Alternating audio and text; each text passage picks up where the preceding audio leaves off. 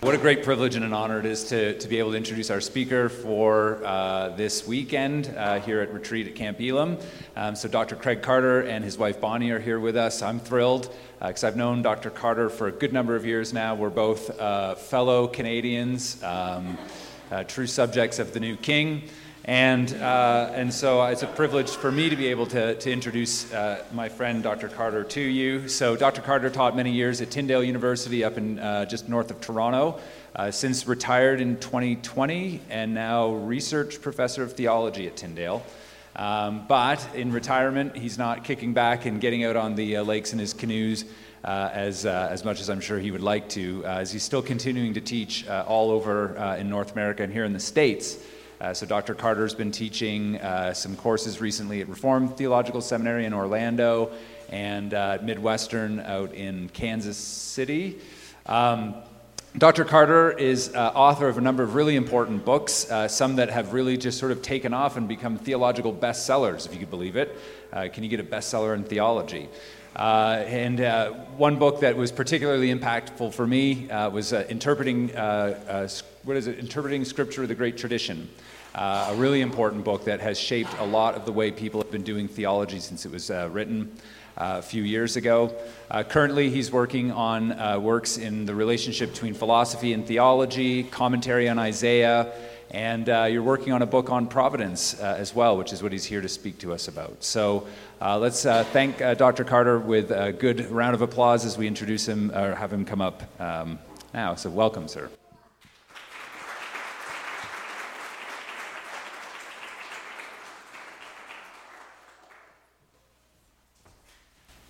Well, it's really great to be here. All speakers, when they're invited to go somewhere, say that, but sometimes they really, really mean it, and I'm really glad to be with you today.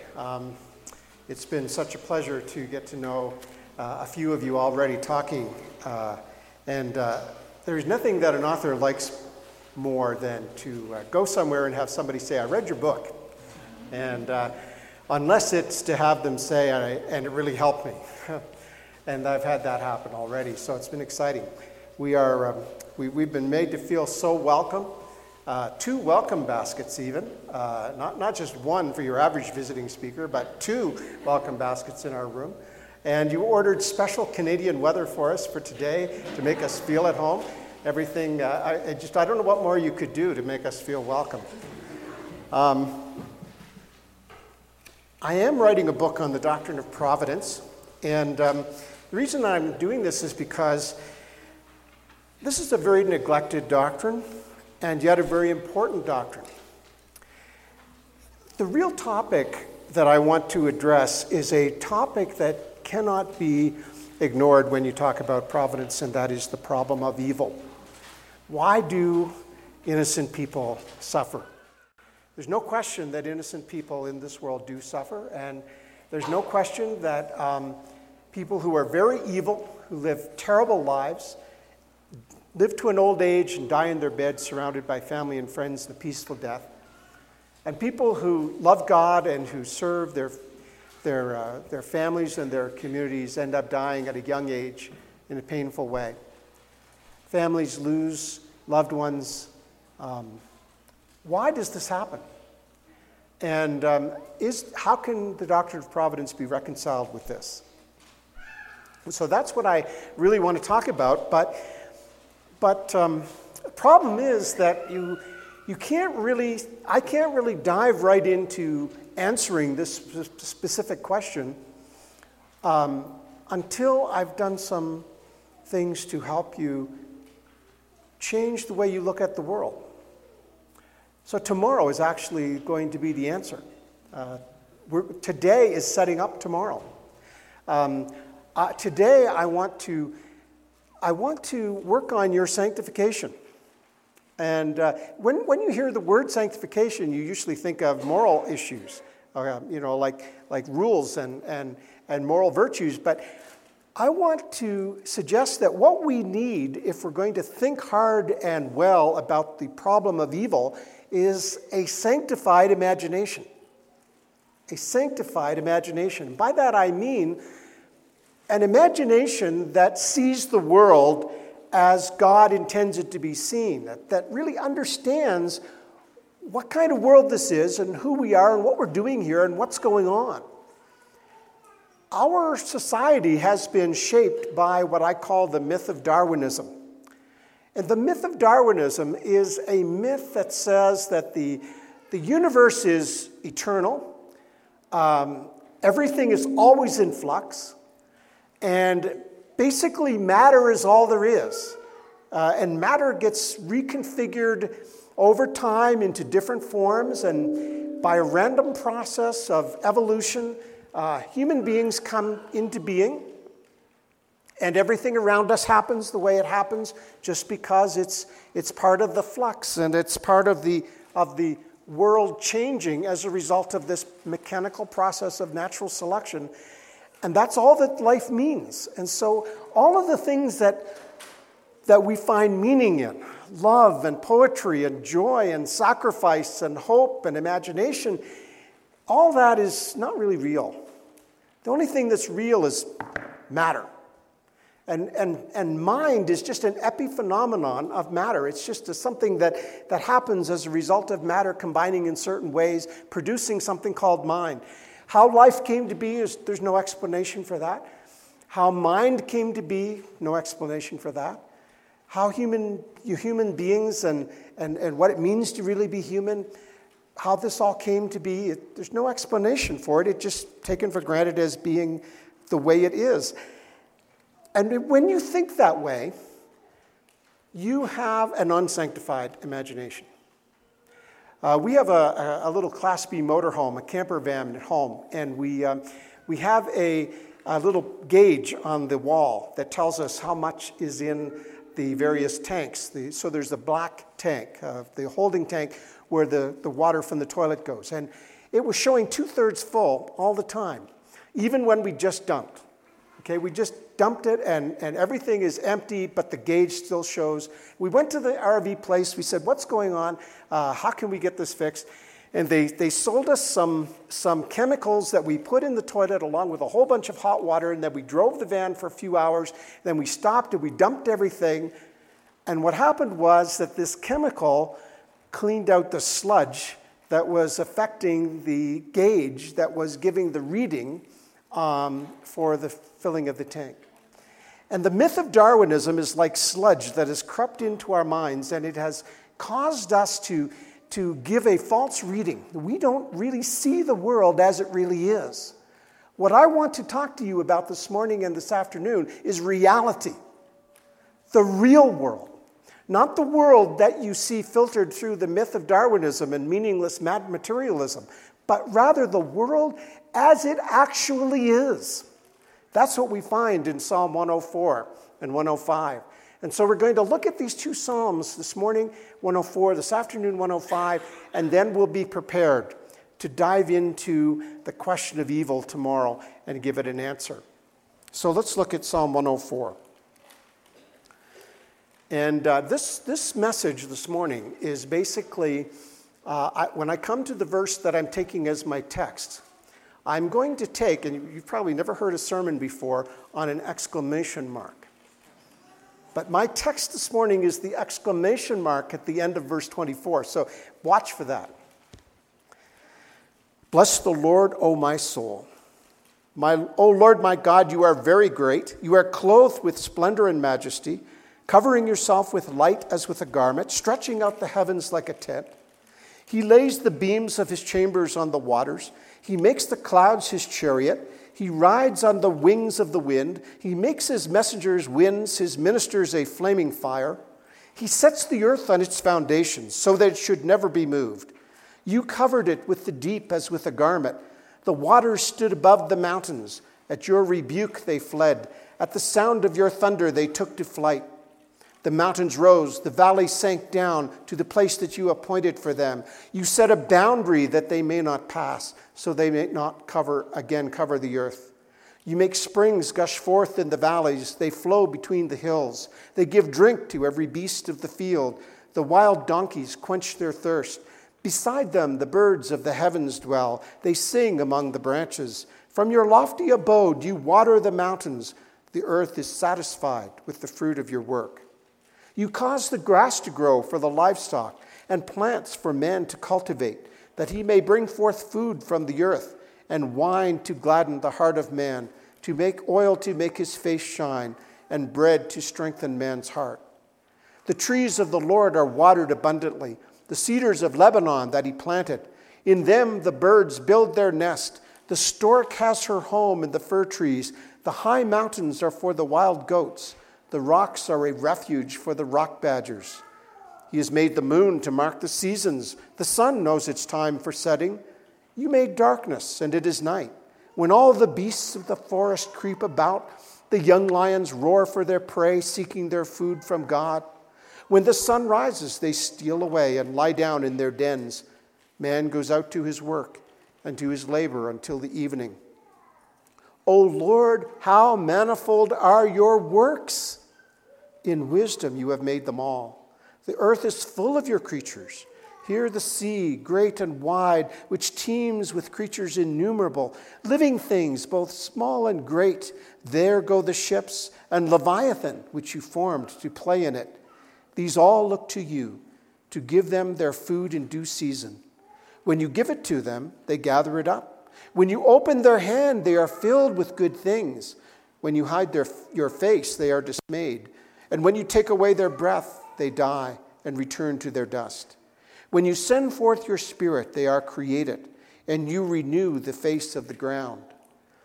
May the glory of the Lord endure forever.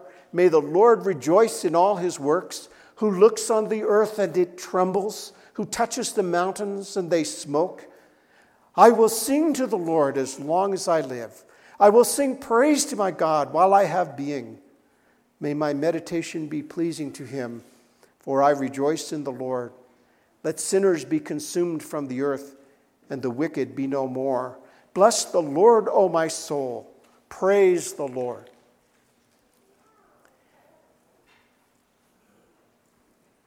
What I want you to notice about this psalm is that the psalmist has an emotional reaction to nature. In sanctifying our imagination, it is important to come to love the good and to hate evil. And loving the good is an affection. It's not just strictly an intellectual activity. It's not just us saying, I believe the following 6 propositions to be true. It is to be moved in the depths of our soul by that truth that we confess, and to see this world as God sees it, and to be thankful and joyful and overwhelmed and grateful and happy about it. The doctrine of providence presupposes that we live in this kind of world and that we know that we live in this kind of world. A key verse, of course, in the doctrine is the one that Paul writes in Romans 8. And we know that for those who love God, all things work together for good. That's what we're supposed to believe as Christians. And yet it's hard. With the sludge of secular, materialistic worldviews clogging up our affections, it's hard for us to love our lives sometimes. It's hard for us to love the world sometimes. O Lord, how manifold are your works. The psalmist is just overwhelmed by the diversity, the beauty, the complexity of nature. And the psalmist believes that God has made this world. He's made it according to his wisdom. And the earth is full of his creatures that he is now presently taking care of. There's an old hymn, "This is my Father's world."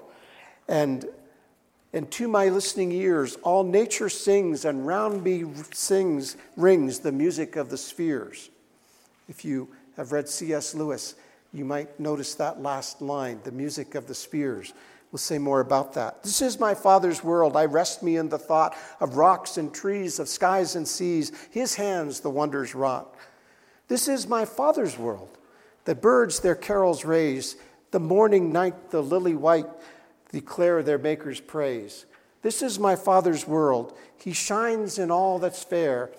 All nature sings and round me rings the music of the spheres.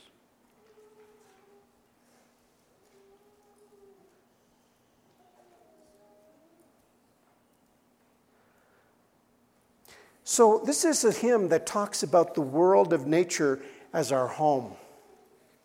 Do we see the world of nature as our home? Well, medieval Christians did. Medieval Christians saw the universe as the direct creation of God, as designed by God, and as reflecting the glory of God. And the music of the spheres refers to an idea that was central to the cosmology of the medieval period. The stars and the planets were regarded in that era as moving in a prearranged harmony that is musical. And the music of the spheres, or heavenly bodies, is the musical score created by God in which they move in perfectly executed sequences so as to create a pattern. Nature is not just random stuff happening. It's a world that is moving in a sequence that forms a pattern that originates in the mind of the Creator. And this idea that the universe is perfect, orderly, carefully designed to reflect the beauty of the God who made it has largely been lost in modern times. Modern man does not behold or delight in the music of the spheres because he does not believe that the universe is designed by God.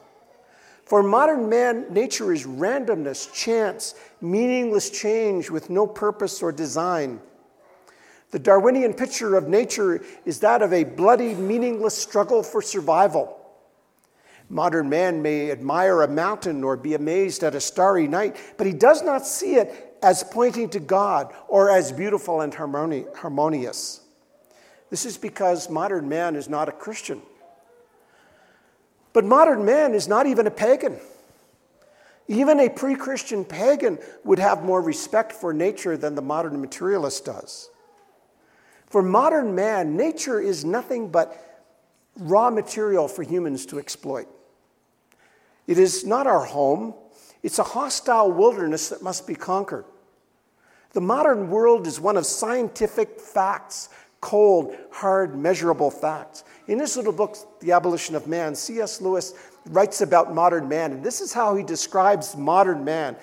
He says, he is a mere trousered ape who has never been able to conceive of the Atlantic as anything more than so many million tons of cold, salt water.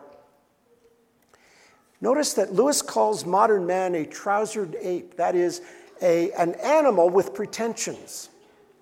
And notice what he points to as the failure or the weakness or the deficiency of modern man. It's a deficiency of imagination. In the passage in the book, he's talking about some poetry that describes the Atlantic Ocean as a place of adventure and discovery. And then he says, modern people don't think of it that way because their imagination is truncated by their scientific materialism. So all they can see when they look at the ocean, it's not limitless possibilities, not the provision of God for his world, not the creation of all the sea creatures by God in harmony. No, what they see is raw material to be exploited, material to be used for whatever human will desires. Lewis tried more than any other modern author in the 20th century, any other author in the 20th century, to point us back to the medieval period, back to people who understood nature in the way that is described in the phrase, the music of the spheres. That's what Lewis was trying to do in all of his books and his fiction, his nonfiction. He was trying to educate our imagination, to help us to develop sanctified imaginations, to help us see reality for what it really is, to help us understand this world as God's creation and our home. You know, a homeowner usually takes care of his or her home. This is one of the great advantages to having a society with many people owning their own homes. You know, you care for it. You take care of the yard. You do repairs. You do maintenance. You decorate it. You look after it. But the modern attitude to nature is like a man who keeps on cutting boards off of the walls of his house as to use as firewood until the holes appear and the rain comes in and the wood rots and the house collapses. The Christian doctrine of providence teaches us to see the universe as our home. And it comes out of passages like Psalm 104, in which we see a conception of nature as the work of our loving Heavenly Father. And I want us to notice three things about this psalm today, about providence here. That providence is a continuation of creation, it's a preservation of creation, and it's a revelation of God's glory in creation. Now, any alert reader of Scripture, and we should all strive to become alert readers of Scripture, and we should be trying to see connections where later Scriptures refer to earlier Scriptures. And anybody who reads Psalm 104 is going to see many echoes of Genesis chapter 1. So in verse 2 of Psalm 104, the light of day 1 is mentioned. In verses 2 to 4, God stretches out the heavens, the work of day 2. Verses 5 to 9 describe the dividing of the waters to expose the dry land, which was done on day 3. In verses 14 to 18, we see the rest of the work of day 3 described as God causes the vegetation and the trees to grow and flourish. And then in verses 19 to 24, we see the great light keepers, the sun and the moon, which were created on day 4. In verses 25 and 26, we see a description of the great sea creatures God made on day 5. And then in 21 to 24, the psalmist describes the creation of land animals and man plus their food in verses 27 to 30, the work of day 6. And so Psalm 104 takes us back to creation. Psalm 104 takes us back to the 6 days. But there's something funny about Psalm 104, and that is that you notice that it's all written in the present tense. God's doing these things right now. He's giving food to the animals. He's making the sun to shine and so forth. And so the doctrine of providence is describing the ongoing work of creation. Now, we can make a mistake in two directions here. As usual in theology, it's a narrow path and you can fall off either side. We don't want to reduce creation to providence. We don't want to say that there isn't a special work of creation that is distinct. Creation is bringing things into being out of nothing. Providence, however, is God's continued upholding of the creation in existence. But what we need to understand, the other way we can go wrong is to think that creation is just what happened way back then for 6 days at the beginning of the world, and ever since God has been uninvolved. Ever since the world has just been on its own. So we don't want to conflate creation and providence. We want to see them as distinct. But what unifies them is that they're both the work of the Creator God. They're both the work of God. And God is just as involved in providence as he was in creation. God is just as active involved in Why do people find babies fascinating? Why do people say when a newborn is presented to them for the first time, say a grandmother seeing a firstborn child, why do they keep saying it's a miracle? I mean, don't they know about the birds and the bees? Like, don't they know how babies come to be? But they say it's a miracle. When God created Adam and Eve, when he created Adam out of the dust of the ground and Eve out of the rib of Adam, it was a miracle. And most people would say, well, yeah, that was a miracle. But the birth of a newborn child is another kind of miracle. They're both actions of God.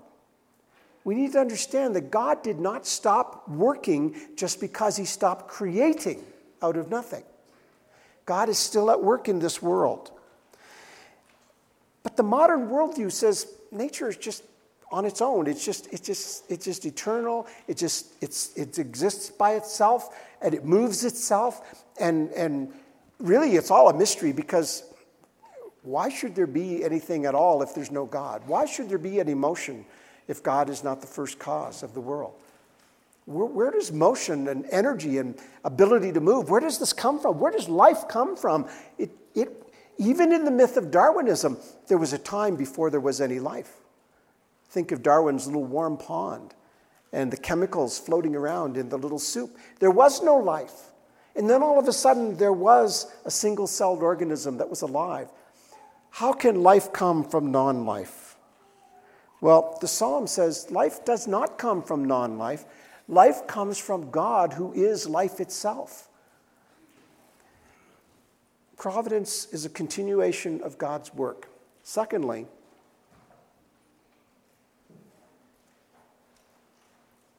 sorry, my buttons are not working. It's actually because I'm impatient. So the second thing we learn from Psalm 104 is providence is the preservation of creation. Now, God is the first cause of the universe. And he caused the heavens and the earth by bringing them into existence, but he continues to hold them in existence, and he continues to uphold them in such a way that each thing in the universe continues to be what it is. Okay? Creation happened during the 6 days, but providence is happening all around us right now. There is a true sense in which it's God that provides the food for the animals. It's God that makes the springs gush forth with water. It's God that causes the baby to be born. How does God do this? He does it by being the first cause and by upholding the nature of each thing in existence. Now, I want you to really concentrate, because here I'm going to teach you basic metaphysics. Metaphysics is a big, scary word. It has something to do with philosophy. Okay, here is the metaphysical explanation of providence in a paragraph. Okay, you ready? Each created thing has a nature. A thing is what it is because it has that nature. The nature of a thing participates in the idea in the mind of God. Before anything existed, God had an idea of it, and that he brought it into existence in correspondence with that idea. And this is how come you can have a changing thing in a world of flux that remains what it is. So at one time, you were a zygote, you were a fertilized egg, and you were a fetus, and then you were a newborn, and then you were an infant, and then you were a child, and then you were a teenager, and then you were an adult, and then you were middle-aged, and then you're old and decrepit like me, and then you eventually are a corpse. But when they put your name on the headstone, it's the same name that you've had all the way through that process. You are the same human. How come you can be the same human when you've changed so much? You've gone from a tiny thing to a big thing. How can that be? Because you have a nature. And because God has given you a nature, and your nature participates in the idea, in the mind of God, and so all horses participate in the universal idea of horse in the mind of God. And even though individual horses come into existence, and they live, and they die, and then other horses come into existence, horses are still horses. And horses were horses 3,000 years ago, and horses will be horses 3,000 years from now. Because a horse today has the same nature as the horses of the past and the future. And the nature of a thing is what makes it act the way it does. Things act according to their natures. Each thing acts in a way that expresses its nature. So if you take a heavy rock and you let go of it, it falls to the ground. Now, when we talk about why it falls to the ground, we invoke the law of gravity, a scientific law. But what is a scientific law? If you want to confuse a secularist, ask him how you can have a law without a lawgiver. Because we actually invented the idea of scientific laws back in the time when our culture believed in God. We believed God was the lawgiver. And then we dropped God out of the picture, but we kept the laws. Why should we do that? Why do we have laws if there's no lawgiver? Why is there science if there's no God? Well, the reason the rock acts that way is it acts according to its nature. Part of the nature of a rock is for it to be heavier than the gravitational attraction of the planet, and so it falls. This is why they don't float up into the sky. This is why horses don't live in the ocean. This is why rain is always wet. God governs the world by his providence, by preserving the natures of things with which he created them. Darwinian evolution says that everything's in flux, everything's changing. Darwinian evolution says that nothing stays the same. And yet, natures do stay the same. If Darwinian evolution is true, then there really is no such thing as human being. There's just the current expression of the evolved animal called human that exists today, but humans might not exist in 10 million years or 5 million years or whatever, because everything's in flux, even Darwinians don't really have the category nature, but what we call a thing's nature is itself for them in flux, so it's changing. Well, the Bible teaches us that God creates things, and he creates their nature, but he doesn't just create it and then let it change or devolve. He keeps it in existence. God keeps horses being horses and chairs being chairs and everything being what it is. Well, if this is true, the universe is very different than the way they told us it was. If this is true, if what I'm telling you is true, then the world has a stability that is real and unchanging, and it reflects the mind of God. Thirdly, this psalm teaches us that providence is a revelation of God's glory. Providence is not only a preservation of that creation, but we learn that the greatness, the majesty, and the beauty of the creation reflects the glory of God. Now, if you have never camped out under the stars and looked up at the night sky and gazed in wonder at it, then I do feel sorry for you. People have been doing that for thousands and thousands of years, and they'll do it for as long as humans live on this planet. It never ceases to amaze us as humans to gaze on the handiwork of the Creator. The world of nature is full of wonder. Waterfalls, magnificent sunsets, colorful birds, the breathtaking fall colors, the majestic mountains, the vast oceans, sunshine on a woman's hair, the sound of a babbling brook. Gerard Manley Hopkins wrote, "Glory be to God for dappled things, for skies of couple color as a brinded cow, for rose moles and all stipple upon trout that swim, fresh fire coal chestnut falls, finches' wings, landscape plotted and pieced, fold, fallow, and plow, and all trades, their gear and tackle and trim.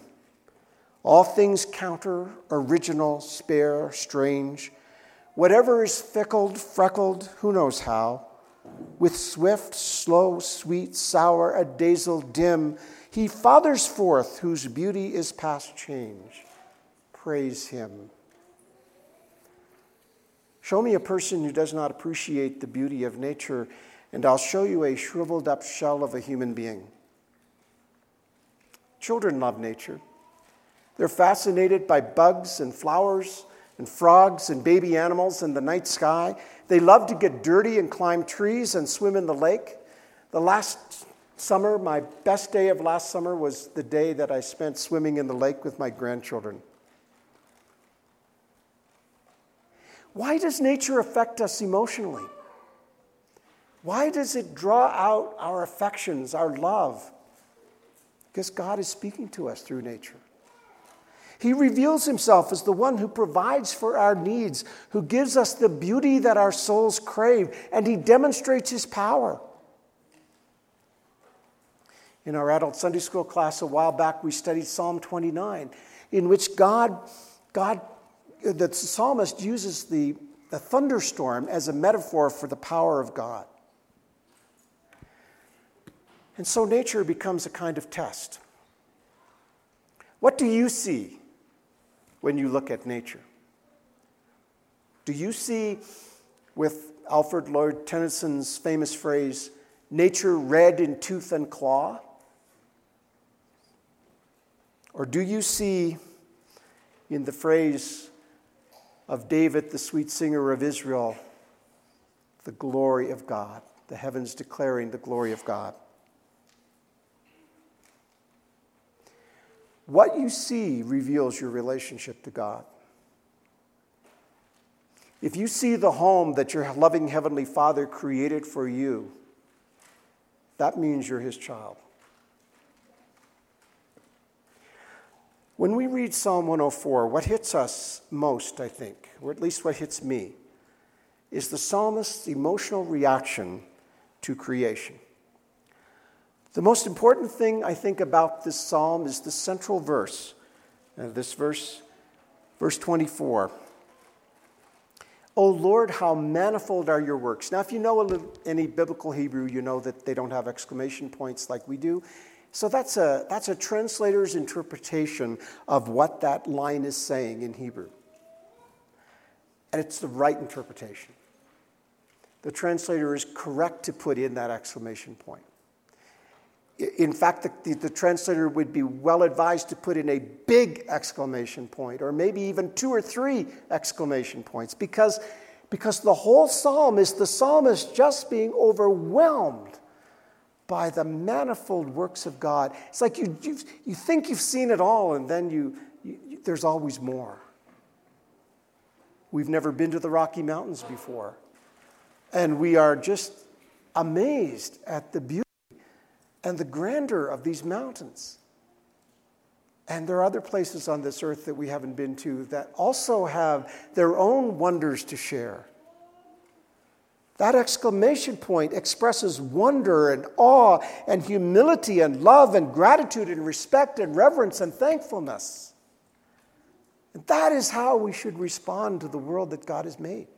And friends, until we respond that way, our imaginations are not sanctified enough yet.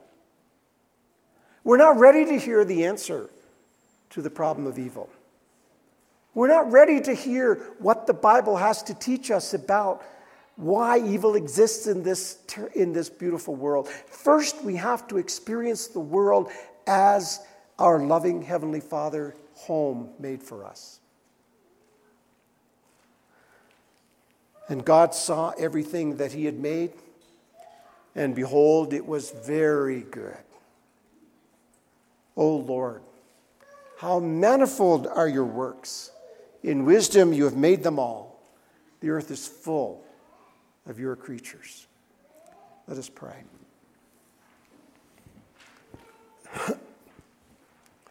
O Lord God, how we thank you for making this world with all of its wonder and all of its splendor and all of its beauty. And thank you for making us, your creatures, made in your image, able to speak to you and able to hear you speak to us. Lord, thank you for this. Thank you for the great privilege of placing us here in your world. Thank you that you have revealed yourself through creation and through Scripture. And we thank you for this psalmist and for the words that he wrote many years ago that still speak to us because you haven't changed and your world hasn't changed. Human nature hasn't changed. Oh God, we praise you and we thank you in Jesus' name. Amen.